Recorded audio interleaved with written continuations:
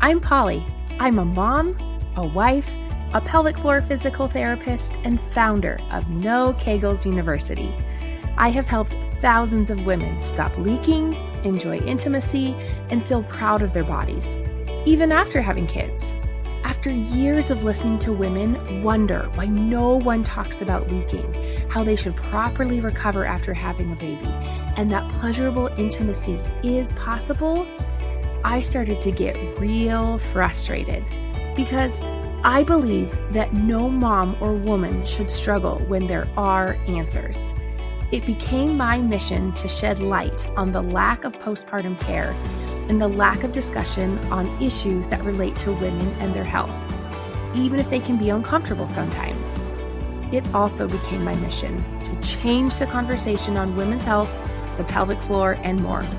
Here we go.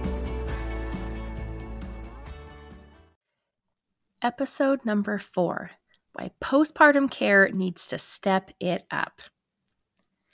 In today's episode, I want to talk to you a little more about why I think postpartum care needs to be better and give you a couple of examples of other scenarios where there's other body parts that are receiving a lot more care and attention when really the pelvic floor is the star of the show in a lot of your daily life. So let's get into it. The first point is this.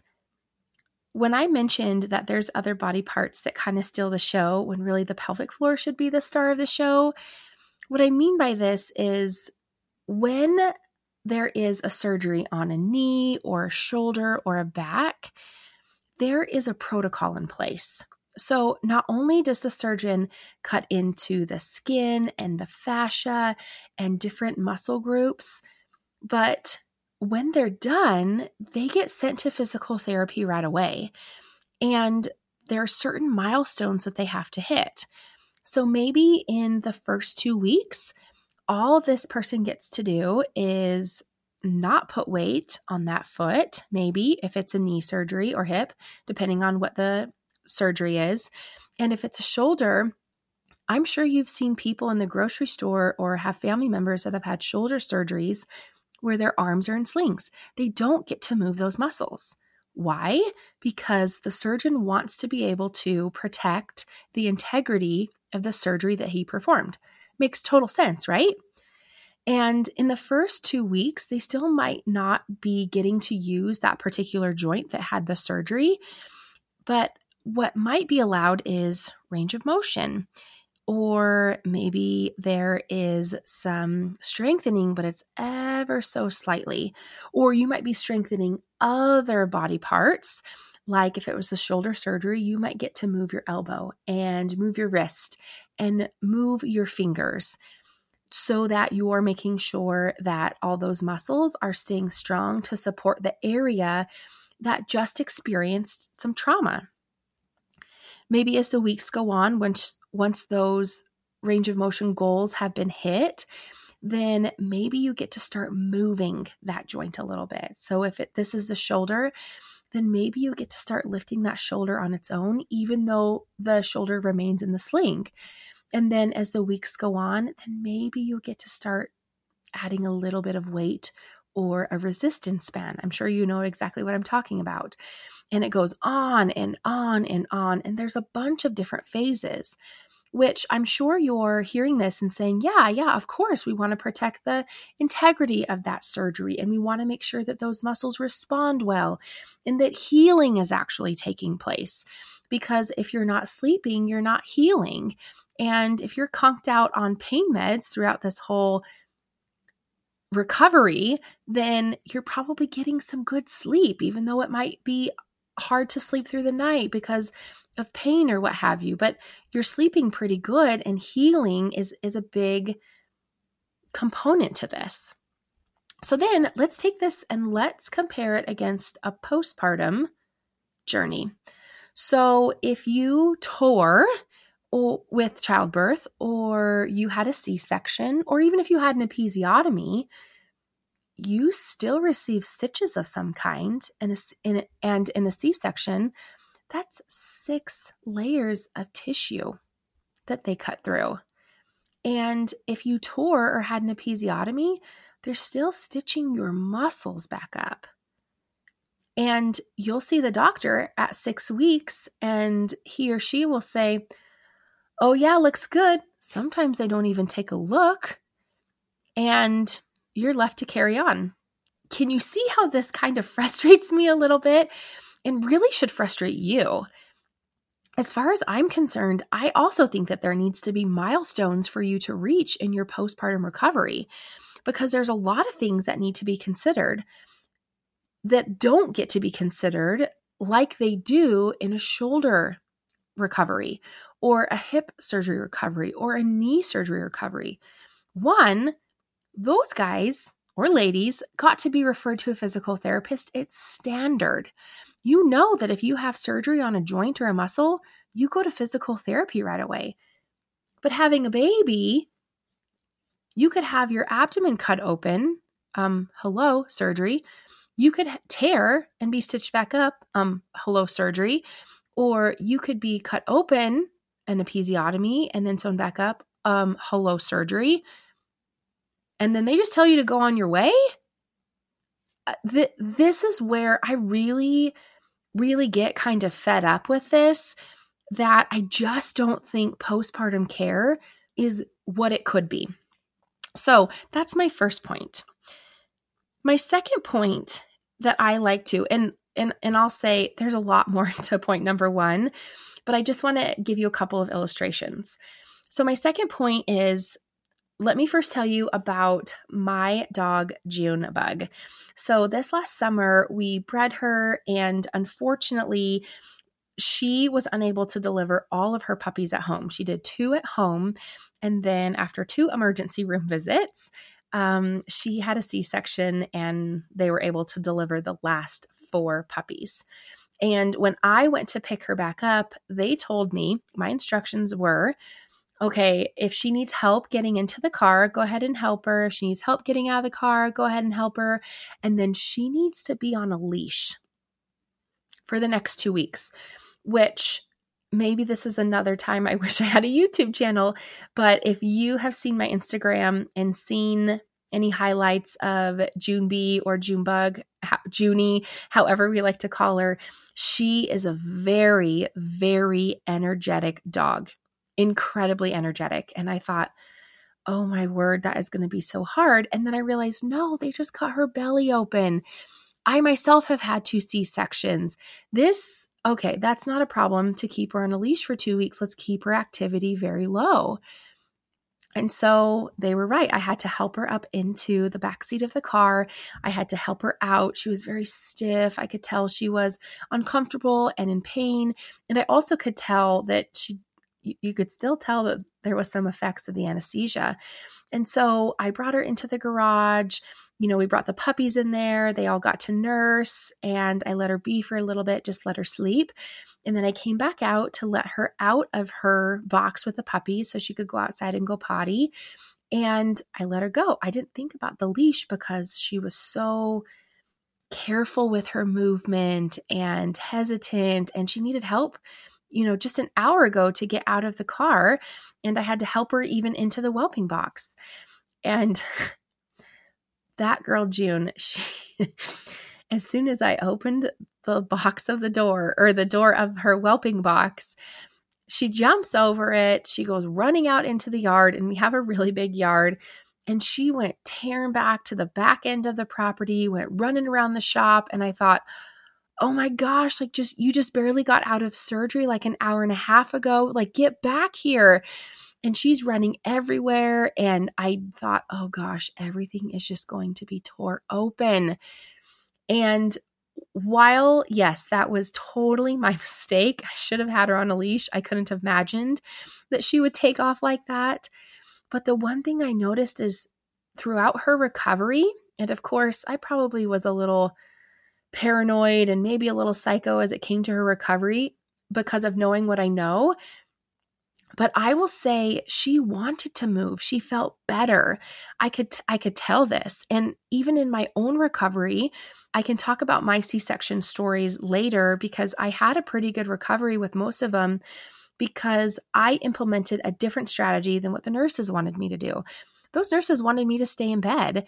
And that's one thing I don't think proper movement and encouragement for movement is really happening as much as what I think it should. Now, let me be clear, I don't want all the way at the other end of the spectrum as June B's story where she's running all over the yard and sprinting, and I'm just convinced that she's going to tear her stitches open. You don't need to be sprinting all over your house when you come home from the hospital 3 or 4 days later. I don't mean that, but I do think that proper movement should be encouraged a lot more often. And I also think too, nature, right? June didn't need any cues. She knew what felt good to her. She let her body kind of decide.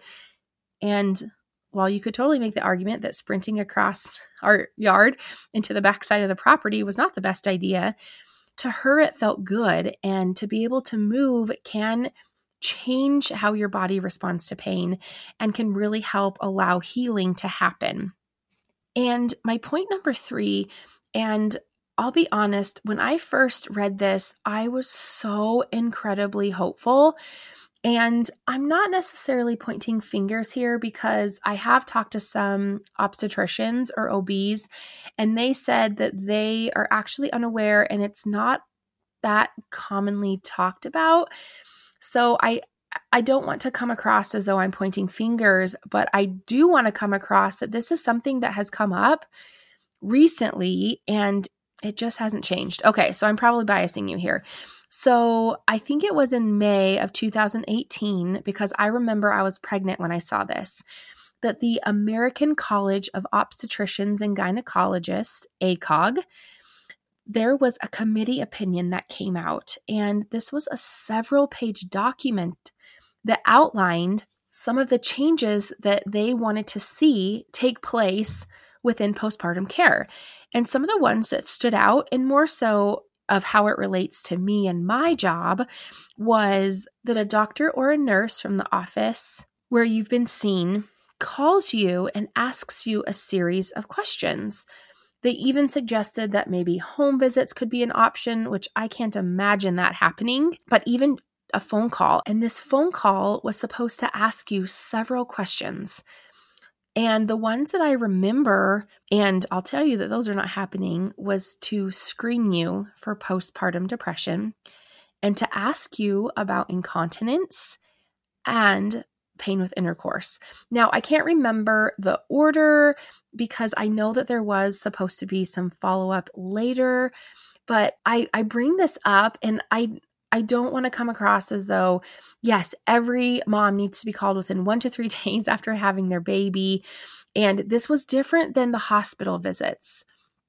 But it just was really interesting to me that this was something where I expected to have an influx of patients because doctors and nurses and the nurse practitioners and the PAs, this committee opinion article really gave the impression that there was going to be a lot more follow-up, that they were going to be a little more inquisitive as to the symptoms that could come with pelvic floor dysfunction. And there was lots of other topics in there about nursing, how you were sleeping, nursing relating to lactation, I should say, how you were sleeping. There was a whole host of questions. And every once in a while, I'll ask a patient or a coaching client, hey, were you ever asked these questions? They weren't. And unfortunately, I have not seen a change. And I wish that I could wave my magic wand, but I also tell you this so that you know that you can advocate for yourself and that you get to change how your postpartum journey looks. And that's exactly why I started this podcast, was to increase the awareness and to shed light on that the postpartum care really is not great. And I'll even add that seeing a pelvic floor physical therapist is standard in European countries. I remember I had a patient, and I forget what country she was. It was some European country, and she started having leakage and pain with intercourse. And she went to the mom's group of her country that she grew up in, And she was asking them, oh my word, have you experienced incontinence and pain with intercourse? And she said every mom that responded to her said, well, aren't you seeing a pelvic physiotherapist? Aren't you seeing a pelvic floor physical therapist? Didn't they refer you to pelvic floor physical therapy? Because it's standard over there. Now, when it comes time to the Olympics, I am Team USA all the way. Doesn't matter what the sport is, doesn't even matter if we are the favorite to win. I am still Team USA because I do believe in our country. But I'm telling you, as far as it comes with postpartum care, I mean, we're struggling. We're really struggling when we shouldn't be struggling. I wish I could say I have answers on this because my answer would be, well, every doctor needs to do this, but I don't get to decide how doctors work. I do get to decide the information that I share with you and the education that I provide, that you get to be your best advocate. If you think that you need pelvic floor physical therapy, in a lot of states, it's direct access. You don't necessarily need a physician's permission. Now, insurance, maybe that's a different story, but there's a lot of ways for you to access help, and I encourage you to do so. And one of the reasons I bring this up is because research is showing us that there's a lot of pelvic floor dysfunction that does not get managed, and the average of getting help is 7 to 8 years. I am appalled by that. And as much as I don't want to get riled up on this podcast about it, that makes me so mad because the doctors literally could say, I don't even know what this pelvic floor PT does, but they say it helps. I don't understand. You could go. They don't even have to be that encouraging of it. It could at least come out of their mouth to help cut down on this 7 to 8 years average of someone needing help that has pelvic floor dysfunction. And I'll also even add that when it doesn't get taken care of, it creates problems in other body parts that have been shown to come back to, oh, this was a pelvic floor dysfunction that never got managed or improved or corrected or cared for. So you can see that, well, I don't know. Maybe I should have been a lawyer. I'm not sure how strong my closing argument is, but I get pretty heated about this because it's a very easy referral to make. It's something that, in my opinion, should be standard. And while someone could say that I'm biased on this topic, that, I'm just trying to, get more money and in that regard, like it's a financial gain for me, no way. You are not in the office with me. You are not on those coaching calls with me. When I see these women who feel broken, who feel that they are never going to be themselves again, who feel that they cannot show up as the mom they want to be because their bodies aren't letting them and they are not getting the help that they need. Okay. I feel like I've gotten a little riled up about this, but for good reason. I hope that you can see why postpartum care in the US needs to step up. And I wish that I could say it was that easy that everybody gets to have pelvic floor physical therapy, but that's not necessarily how our system works. But what I do know is that you can share this episode or you can share this information with a friend that's having a baby.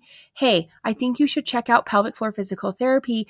It's actually standard in other countries.